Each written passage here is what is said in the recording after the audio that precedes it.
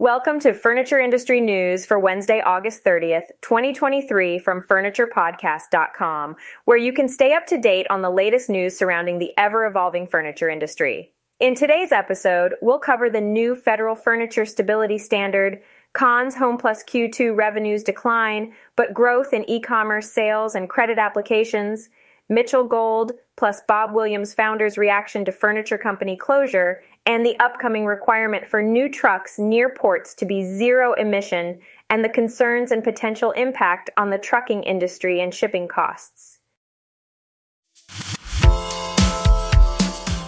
The new federal furniture stability standard is about to go into effect, and it will have an impact on all manufacturers of clothing storage furniture. This standard, which will be implemented on September 1st, applies to all products manufactured on or after September 2nd. It is based on the updated voluntary standard known as ASTM-F 2057-23, which was approved by the Consumer Product Safety Commission on April 19th in compliance with the requirements of the STURDY Act. The STURDY Act, enacted in December 2022, aims to prevent children from being injured by furniture tipovers. As part of this legislation, regulators were tasked with establishing a mandatory rule for the manufacturing, labeling, and testing of clothing storage furniture. The scope of the new standard includes freestanding clothing storage units like chests, armoires, and dressers. These units must meet 3 criteria to fall within the rule. They must be 27 inches or taller, weigh 30 pounds or more, and have 3.2 cubic feet of enclosed storage volume. These criteria were developed to cover children up to 72 months of age, who account for approximately 80% of all deaths related to clothing storage unit tipovers. It's important to note that the standard does not cover shelving units, office furniture, dining room furniture, or occasional accent furniture not intended for bedroom use.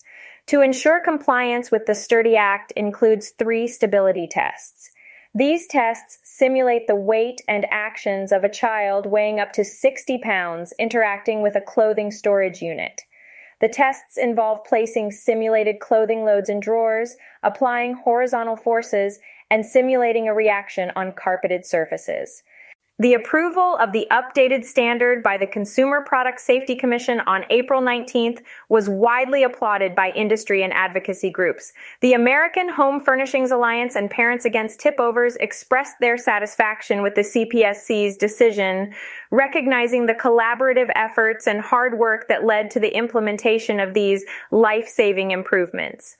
Overall, the new federal furniture stability standard is a significant step forward in ensuring the safety of children and preventing furniture tip-over accidents. Conn's HomePlus, a top 100 retailer based in the Woodlands, Texas, recently reported a decline in revenues for the second quarter of fiscal 2024. However, there are some positive signs suggesting things might be turning around. In the 3 months ended July 31st, the company's revenues dropped to $306.91 million, from $346.63 million in the same quarter last year.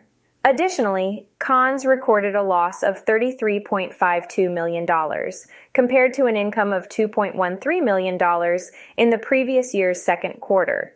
Despite these challenges, there are several areas where the company has seen growth.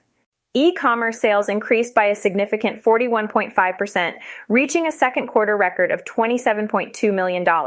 Retail gross margin also improved from 34.6% to 36.9% year over year. Moreover, credit applications increased by 30.6%, resulting in the first quarter of positive sales financed through Conn's in-house credit offering in 6 quarters.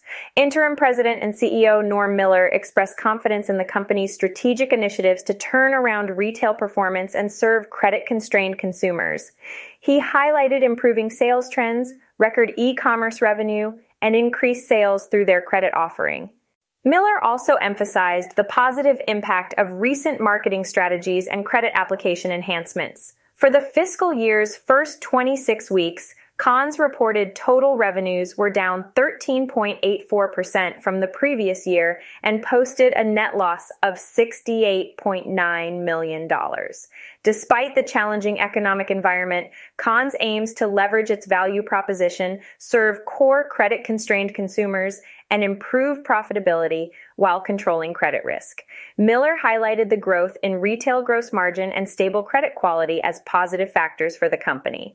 Overall, Conn's HomePlus is navigating the current economic landscape and making strategic moves to improve its performance and better serve its customers. On the weekend edition, we shared the unfortunate news in the world of furniture as Mitchell Gold plus Bob Williams, a well-known furniture company, has recently shut down. Mitchell Gold, one of the co-founders, expressed his heartbreak and frustration over the closure. He believed that he and Bob Williams had built something truly special, from their customer service to the products they offered. It's definitely a challenging situation to see it all come to an end. Mitchell Gold did mention that he understands tough decisions are sometimes necessary in a difficult economy. However, he remains hopeful that a buyer will come forward to acquire the company for around $25 to $30 million. The closure happened quite suddenly, catching many by surprise. Last Thursday, the bank pulled the plug, and by the weekend, it was all over. The company's closure resulted in the loss of jobs for 533 employees across their factories in North Carolina. Mitchell Gold plus Bob Williams had made a significant impact in the furniture industry since its founding in 1989. They were known for offering lifetime warranties and speedy delivery. The company also had its own retail stores and even created private label upholstery for major retailers like Restoration Hardware and Williams-Sonoma. Looking ahead, Mitchell Gold sees potential for a new incarnation of Mitchell Gold plus Bob Williams. He believes that the brand's strong moral compass, dedicated workforce, and creative team still hold great value. He hopes that a new company will emerge with those core values intact. It's truly a sad situation, especially for the employees who have been with the company since the beginning. Mitchell Gold and Bob Williams never anticipated that their business would grow to such incredible heights. Their focus was initially to have 25 customers and work only 4 days a week. But they ended up building an amazing company by prioritizing exceptional customer service.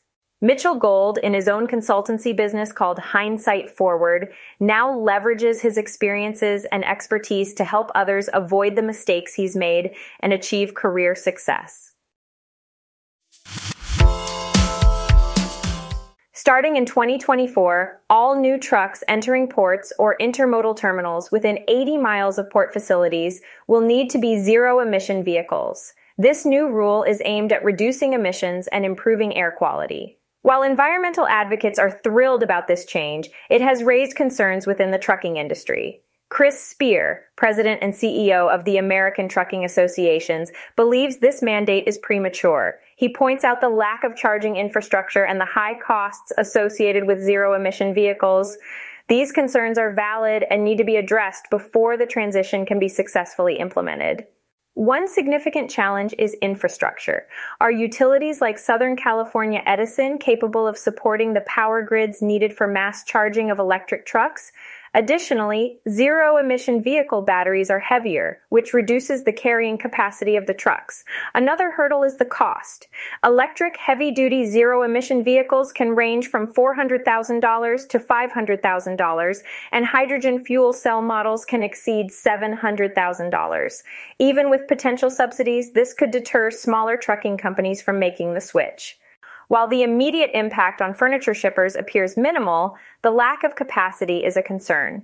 In the long term, the new rule could contribute to increased shipping costs, which might be passed on to consumers. Overall, the Advanced Clean Fleets rule is a significant environmental initiative. However, its full implementation faces logistical, financial, and practical challenges. Stakeholders, including the furniture industry, must start preparing and engaging in continuous dialogue to navigate these changes. It's important to note that the future of this rule is not set in stone and could see revisions. That's why open dialogues and early planning are crucial for stakeholders to anticipate and address the challenges and opportunities that lie ahead. Thanks for listening to today's episode. I'll see you guys at the next one, and don't forget to subscribe.